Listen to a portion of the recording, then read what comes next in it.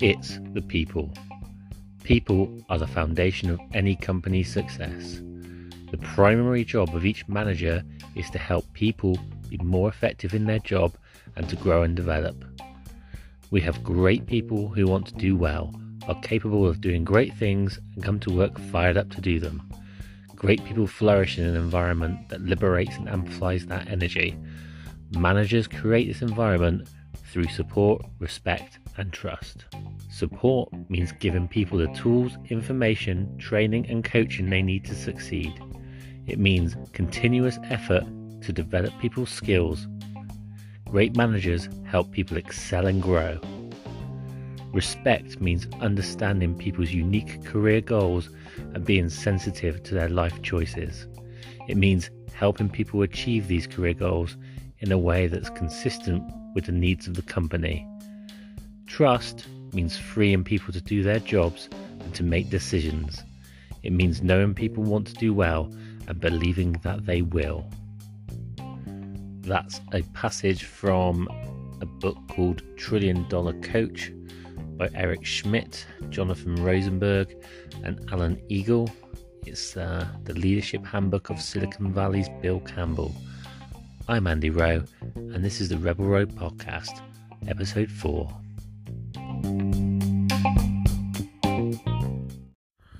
Hi there, and welcome to the Rebel Road Podcast. It's been a couple of weeks since I've done one of these. Certainly going to try and become more consistent with recording my thoughts. I think the problem is, not a problem so much, is I'm trying to write the perfect story the whole time. And I don't think that's quite the way to do this, and I'm still experimenting.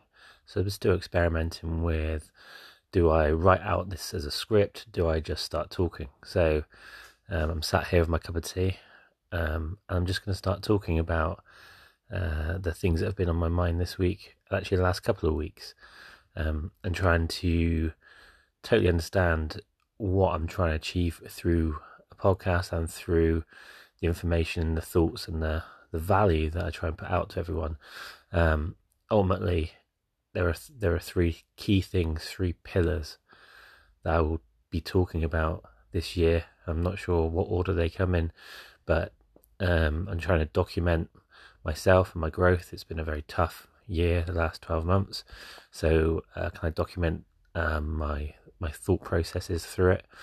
Plus also, the more I consume, the more I watch, the more I listen, it becomes pretty clear that you can only really talk about either experiences you've had, what you truly know, and ideas that you believe in. Otherwise, it will come across as unauthentic. So three of the things that I think we'll talk about most of the next 12 months at least, is number one, leadership. And I could talk about leadership all day, all night. Leadership is key to everything. I think Seth Godin said that all we should be teaching our kids is how to solve interesting problems and how to lead the way forward into the unknown. As lots of things become automated, so leadership, and it's a practice. It's something that you choose to do, and it's got nothing to do with your rank within a company. It just is you choose to lead. The other thing that has always been a huge passion of mine is around creativity. And it's not always that I'm the best at producing, but I have always done it. I used to write weird poetry when I was 14 in a book. I was a singer of a band. I'm sat here recording, looking at about 1,000 CDs. I'm still buying loads of new music, and I love new music, and I've been lucky enough to work in close to music and books. I have lots of friends who are artists, and I believe that the more you can interpret the word artist and creativity to mean that everyone's creative, be that the way you parent, be that the way you build relationships, or be that, let's say, you do have a band, or actually the final thing I want to talk about, which is business.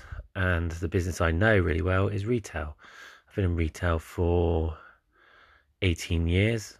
I started off because I'd started off in an office, and I found it really hard, sat in an office all day, which is bizarre. The more you succeed in retail, the more you get pushed towards an office, which is an interesting thing that I've been thinking about the last 6 months.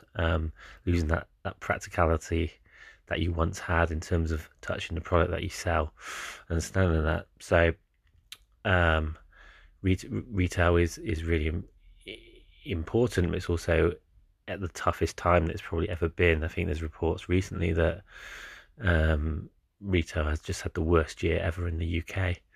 There's there's places closing everywhere. High streets are becoming lots of closed shops, and the world wants to tell the story that retail is dead. Now, I don't 100% believe that. In fact, if you go back over the things we just talked about, I just think that we need to be creative about the way we approach it.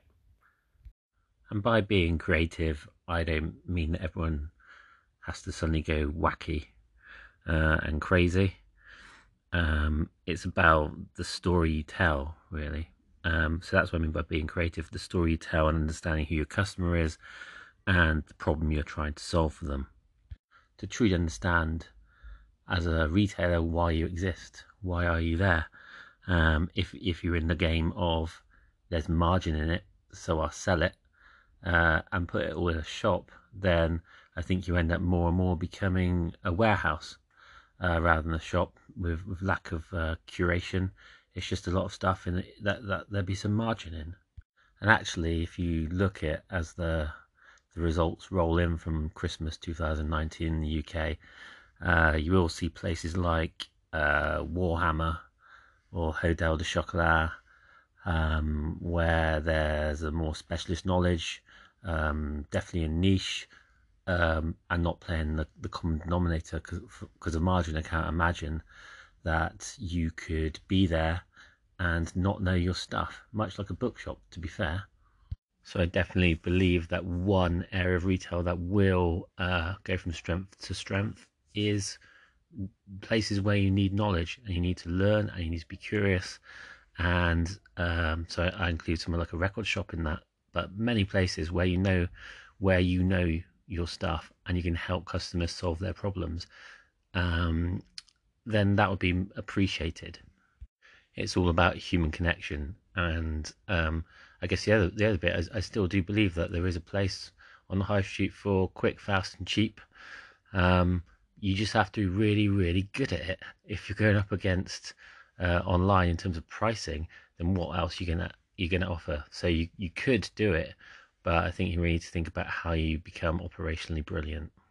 I think retailers need to be more creative around how they use the internet. So I still think, and it could be just my opinion, that there's many legacy retailers who think that the internet is just having a .com site rather than understanding that the device I'm holding in my hand, the telephone, is actually becoming the TV, and the way that you can interact with your customers via Instagram or Facebook or LinkedIn is changing. It's changed. And we need to understand, if you go back to my point where I started on creativity, is learning how to tell your story is not trying to sell them your latest offer. And I think that's a really interesting point that people need to understand, that yes, you might get a few extra clicks if you say this is on 3 for 2 or half price this week, but what you really need to be doing in retail land is telling the story of who you are with a long-term future in mind. And the final part, one of the final points I think around just the basics of being creative in retail, is what can you do to surprise and delight your loyal customers? What can you think of that isn't just giving someone, again, if you go back to my last point, just half price on something, or if you have a loyalty card, giving extra points.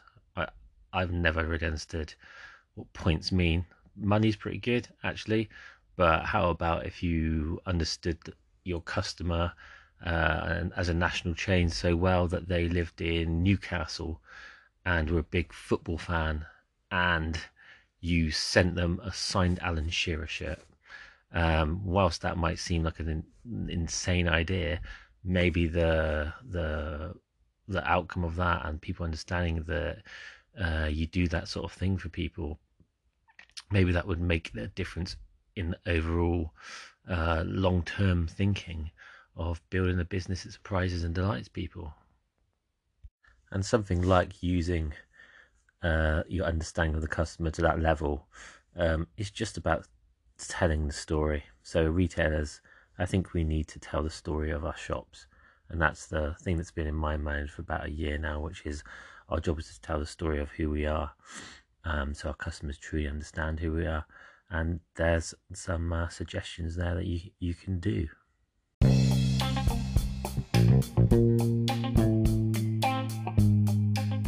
So there you go, the end of another podcast. Hopefully I'm starting to distill my ideas more clearly around why I think that leadership in business and in life, mixed with creativity and approaching problems in a different way, will help us solve the problems that we have in retail as an area that I truly understand, but also in our wider lives. Ultimately, my vision is to share my thoughts, talk to other people, and connect the dots of how things all work together by the stories at the heart of everything. So a few music recommendations. I've had a real big time of listening to lots of music. I've loved it recently. There's a debut album by a band called October Drift called Forever Whatever that came out about 10 days ago. Absolutely excellent.